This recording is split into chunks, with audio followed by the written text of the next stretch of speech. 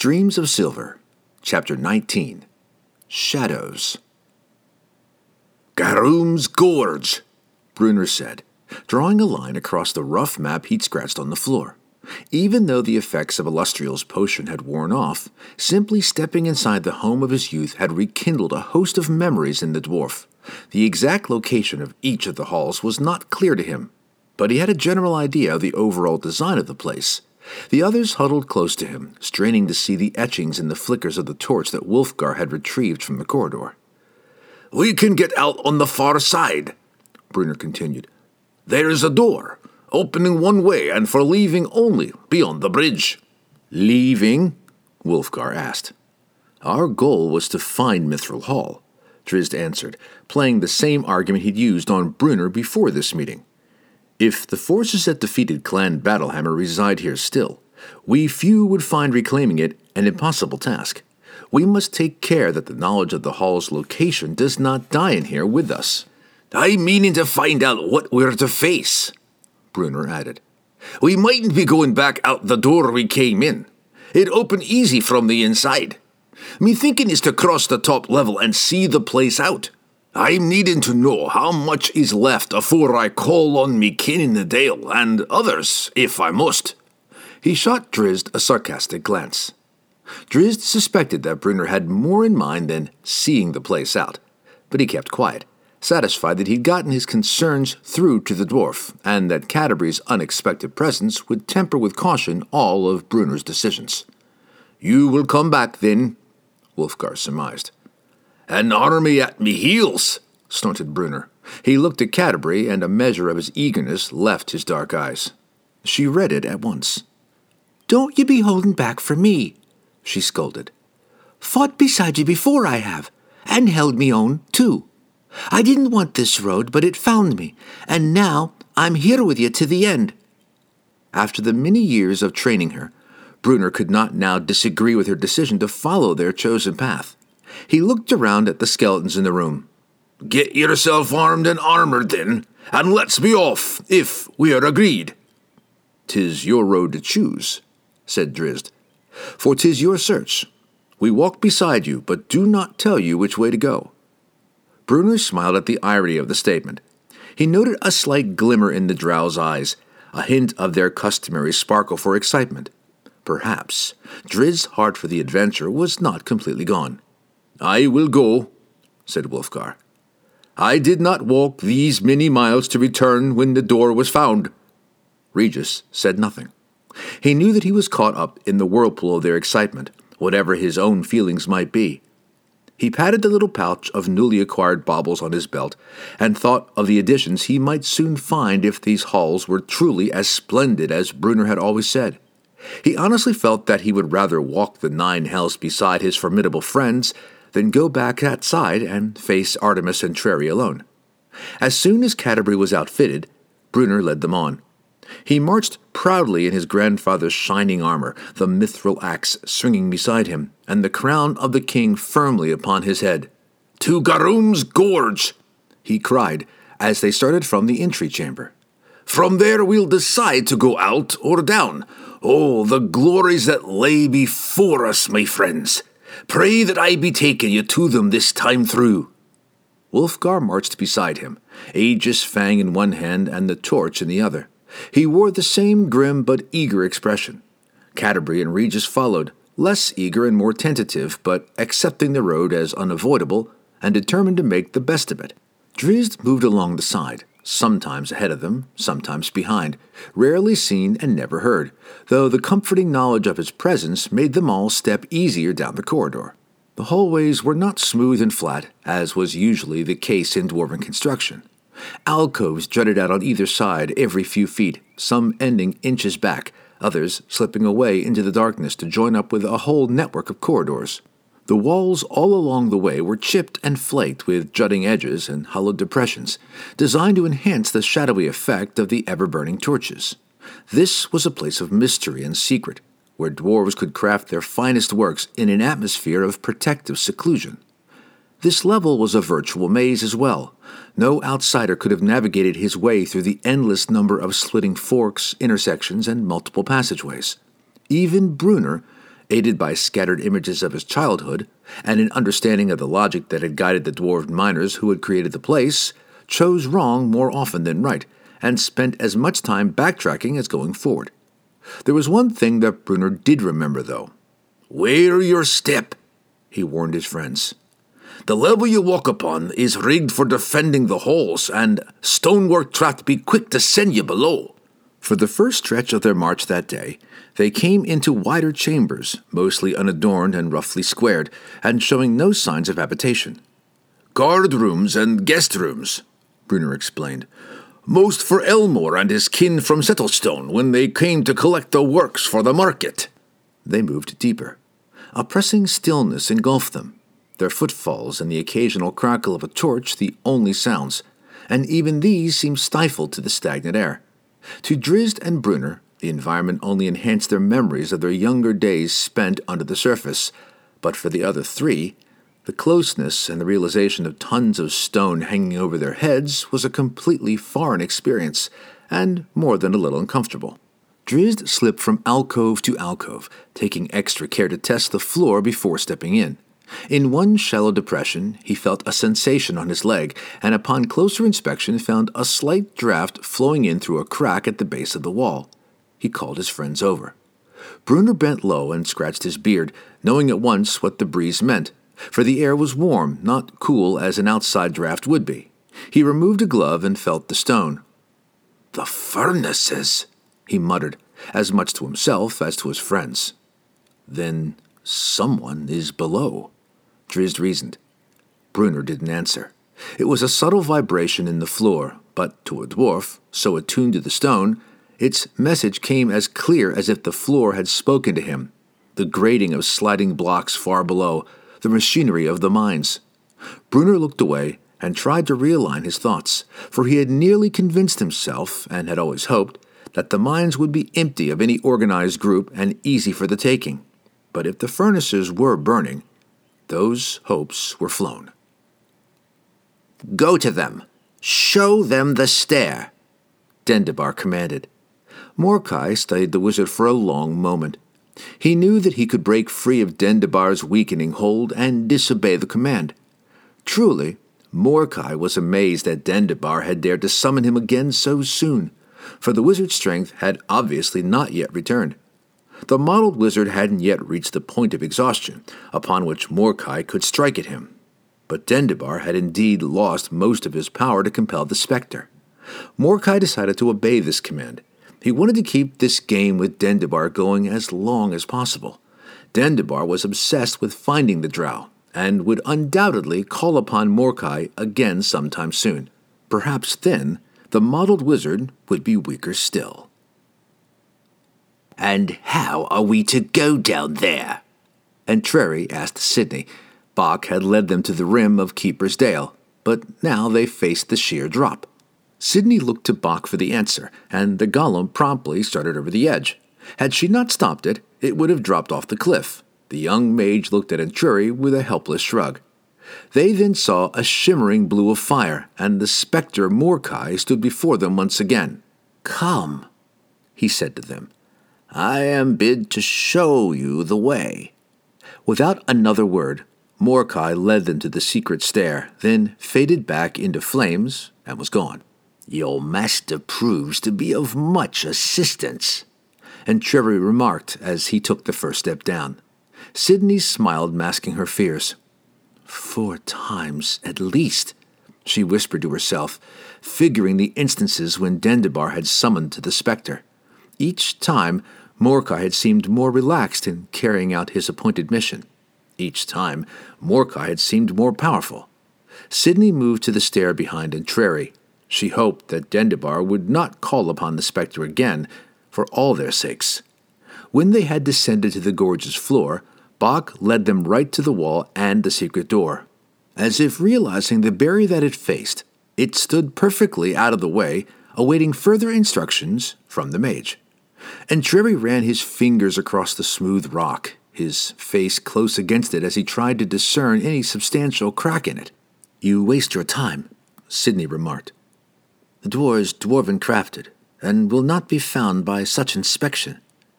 "If "There is a door," replied the assassin. "There is," Sidney assured him. Bach followed the drow's trail to this spot, and knows that it continues through the wall. There is no way that they could have diverted the golem from the path.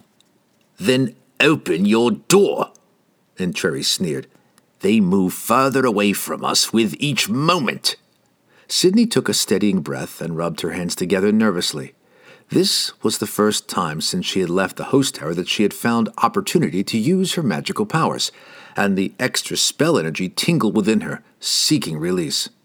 She moved through a string of distinct and precise gestures, mumbled several lines of arcane words, then commanded, "Bausen so mine," and threw her hands out in front of her toward the door. Entreri's belt immediately unhitched, dropping his saber and dagger to the ground. "Well done," he remarked sarcastically, retrieving his weapons. Sidney looked at the door perplexed. "It resisted my spell," she said, observing the obvious. "Not unexpected from a door of dwarven crafting. The dwarves use little magic themselves, but their ability to resist the spell casting of others is considerable." "Where do we turn?" hissed Entreri. "There's another entrance, perhaps." "This is our door," Sidney insisted. She turned to Bach and snarled, "Break it down!" Entreri jumped far aside when the golem moved to the wall. Its great hands pounded like battering rams. Bach slammed the wall again and again, heedless of the damage to its own flesh. For many seconds, nothing happened, just the dull thud of the fists punching the stone. Sidney was patient. She silenced Entreri's attempt to argue their course and watched the relentless golem at work. A crack appeared in the stone, and then another. Bach knew no weariness. Its tempo did not slow. More cracks showed, then the clear outlines of the door. Entreri squinted his eyes in anticipation. With one final punch, Bach drove his hand through the door, splitting it asunder and reducing it to a pile of rubble. For the second time that day, the second time in nearly 200 years, the entry chamber of Mithril Hall was bathed in daylight. "What was that?" Regis whispered after the echoes of the banging had finally ended. Drizzt could guess easily enough, though with the sound bouncing at them from the bare rock walls in every direction, it was impossible to discern the direction of its source. Canterbury had her suspicions too, remembering well the broken wall and silvery moon. None of them said anything more about it. In their situation of ever-present danger, echoes of a potential threat in the distance did not spur them to action. They continued on as though they had heard nothing, except that they walked even more cautiously, and the drow kept himself more to the rear of the party. Somewhere in the back of his mind, Brunner sensed danger huddling in around them, watching them, poised to strike. He could not be certain if his fears were justified, or if they were merely a reaction to his knowledge that the mines were occupied and to his rekindled memories of the horrible day when his clan had been driven out. He forged ahead, for this was his homeland, and he would not surrender it again. At a jagged section of the passageway, the shadows lengthened into a deeper, shifting gloom. One of them reached out and grabbed Wulfgar. A sting of deathly chill shivered into the barbarian. Behind him, Regis screamed, and suddenly moving blots of darkness danced all around the four. Wulfgar, too stunned to react, was hit again. Canterbury charged to his side, striking into the blackness with her short sword she'd picked up at the entry hall. She felt a slight bite as the blade knifed through the darkness, as though she'd hit something that was somehow not completely there. She had no time to ponder the nature of her weird foe, and she kept flailing away. Across the corridor, Brunner's attacks were even more desperate. Several black arms stretched out to strike the dwarf at once, and his furious parries could not connect solidly enough to push them away. Again and again he felt the stinging coldness as the darkness grasped him. Wulfgar's first instinct when he'd recovered was to strike with Aegis Fang, but recognizing this, Canterbury stopped him with a yell. "The torch!" she cried. "Put the light into the darkness!" Wulfgar thrust the flame into the shadow's midst. Dark shapes recoiled at once, slipping away from the revealing brightness. Wulfgar moved to pursue and drive them even farther away, but he tripped over the halfling who was huddled in fear and fell to the stone. Canterbury scooped up the torch and waved it wildly to keep the monsters at bay. Drizzt knew these monsters. Such things were commonplace in the realms of the Drow, sometimes even allied with his people. Calling again on the powers of his heritage, he conjured magical flames to outline the dark shapes, then charged in to join the fight. The monsters appear humanoid, as the shadows of men might appear, though their boundaries constantly shifted and melded into the gloom about them. They outnumbered the companions, but their greatest ally, the concealment of darkness, had been stolen by the Drow's flames. Without the disguise, the living shadows had little defense against the party's attacks, and they quickly slipped away through nearby cracks in the stone. The companions wasted no more time in the area either.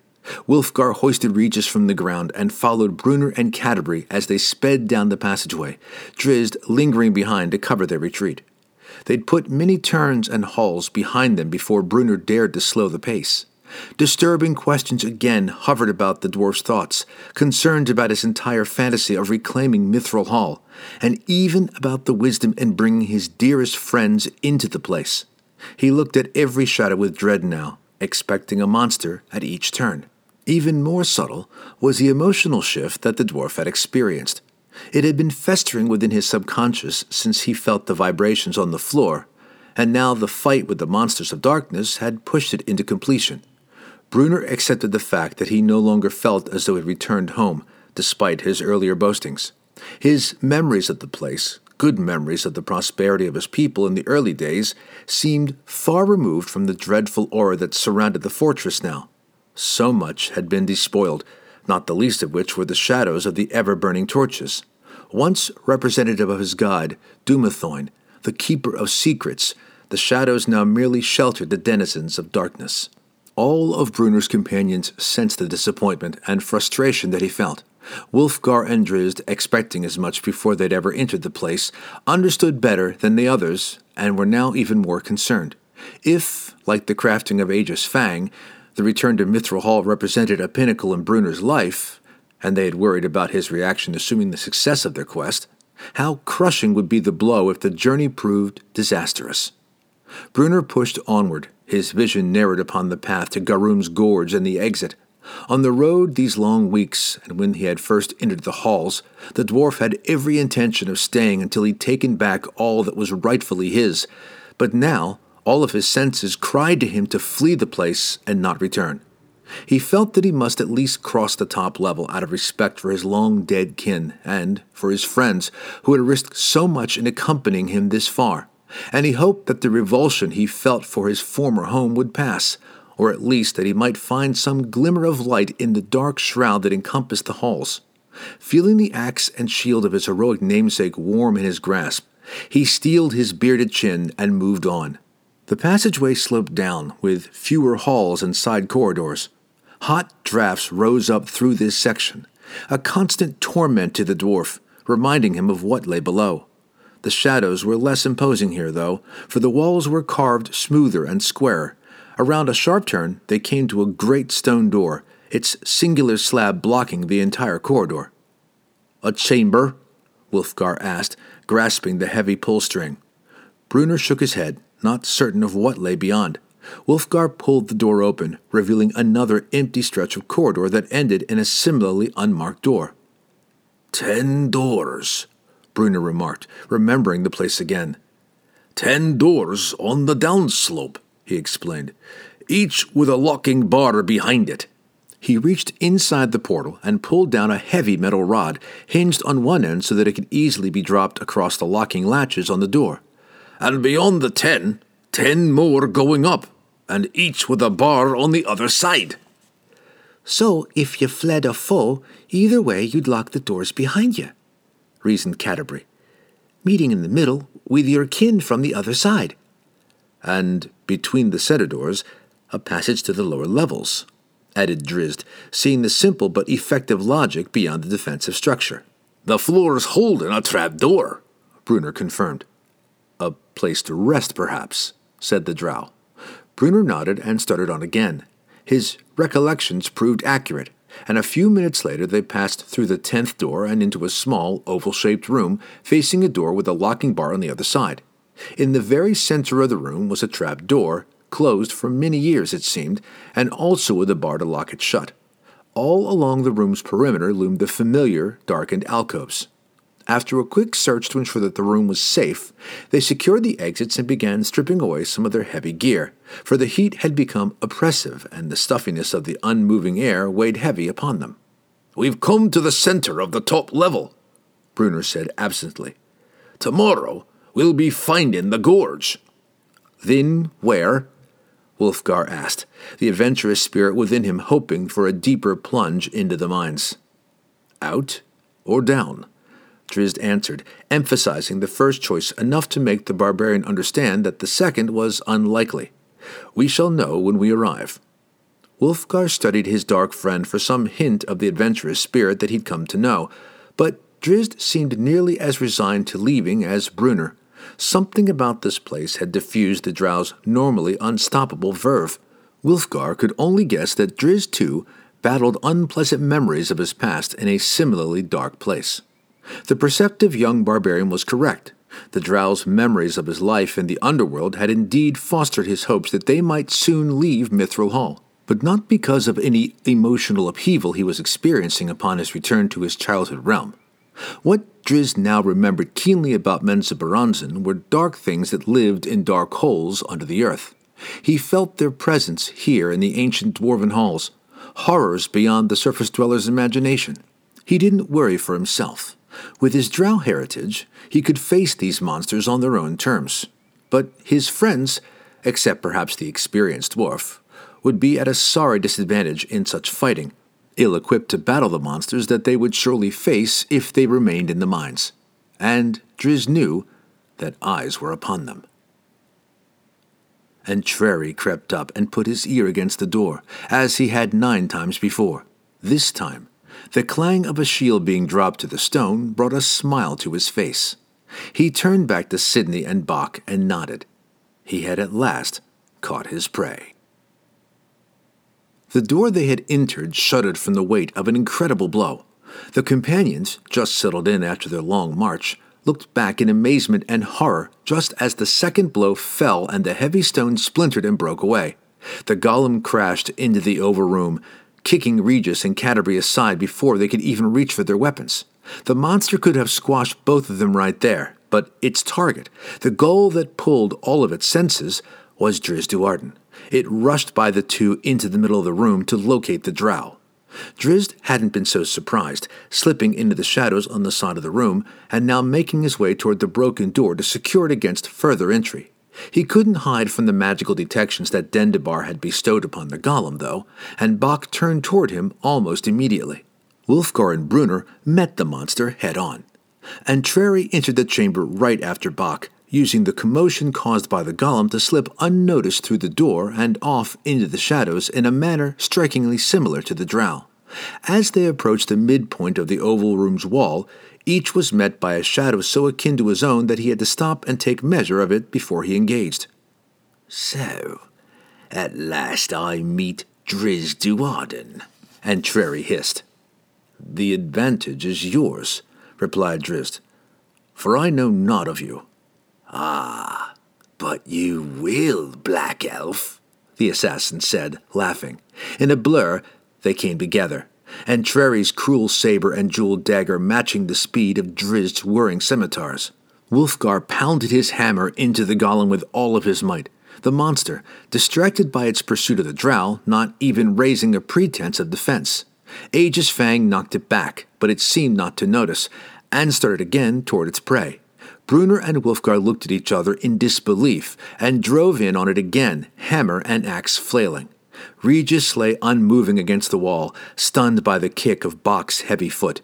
Canterbury, though, was back up on one knee, her sword in hand. The spectacle of grace and skill of the combatants along the wall held her in check for a moment. Sidney, just outside the doorway, was likewise distracted, for the battle between the Dark Elf and Entreri was unlike anything she'd ever seen.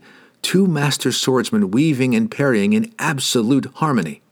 Each anticipated the other's movements exactly, countering the other's counter, back and forth, in a battle that seemed as though it could not have a victor. One appeared the reflection of the other, and the only thing that kept the onlookers aware of the reality of the struggle was the constant clang of steel against steel as scimitar and saber came ringing together. They moved in and out of the shadows, seeking small advantages in a fight of equals. Then they slipped into the darkness of one of the alcoves. As soon as they disappeared from sight, Sydney remembered her part in the battle. Without further delay, she drew a thin wand from her belt and took aim on the barbarian and the dwarf. As much as she would have liked to see the battle between Entreri and the Dark Elf played out to its end, her duty now told her to free up the golem and let it take the drow quickly. Wulfgar and Brunner dropped Bok to the stone, Brunner ducking between the monster's legs while Wulfgar slammed his hammer home, toppling Bok over the dwarf. Their advantage was short-lived. Sydney's bolt of energy sliced into them, its force hurling Wulfgar back into the air. He rolled to his feet near the opposite door, his leather jerkin scorched and smoking, and his entire body tingling in the aftermath of the jolt. Brunner was slammed straight down to the floor, and he lay there for a long moment. He wasn't too hurt.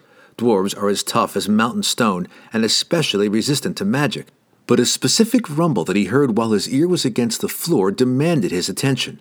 He remembered that sound vaguely from his childhood, but couldn't pinpoint its exact source. He did know, though, that it foretold doom. The tremor grew around them, shaking the chamber, even as Brunner lifted his head. The dwarf understood. He looked helplessly to Drizzt and yelled, "Where, elf?" The second before the trap sprang and part of the alcove's floor fell away. Only dust emerged from where the drow and the assassin had been. Time seemed to freeze for Brunner, who had fixated upon that one horrible moment. A heavy block dropped from the ceiling in the alcove, stealing the very last of the dwarf's futile hopes. The execution of the stonework trap only multiplied the violent tremors in the chamber. Walls cracked apart, chunks of stone shook loose from the ceiling. From one doorway, Sydney cried for Bok, while at the other, Wulfgar threw the locking bar aside and yelled for his friends. Canterbury leaped to her feet and rushed to the fallen halfling. She dragged him by the ankles toward the far door, calling for Brunner to help. But the dwarf was lost in the moment, staring vacantly at the ruins of the alcove. A wide crack split the floor of the chamber, threatening to cut off their escape. Canterbury gritted her teeth in determination and charged ahead, making the safety of the hallway. Wulfgar screamed for the dwarf and even started back for him. Then Brunner rose and moved toward them, slowly, his head down, almost hoping in his despair that a crack would open beneath him and drop him into the dark hole, and put an end to his intolerable grief.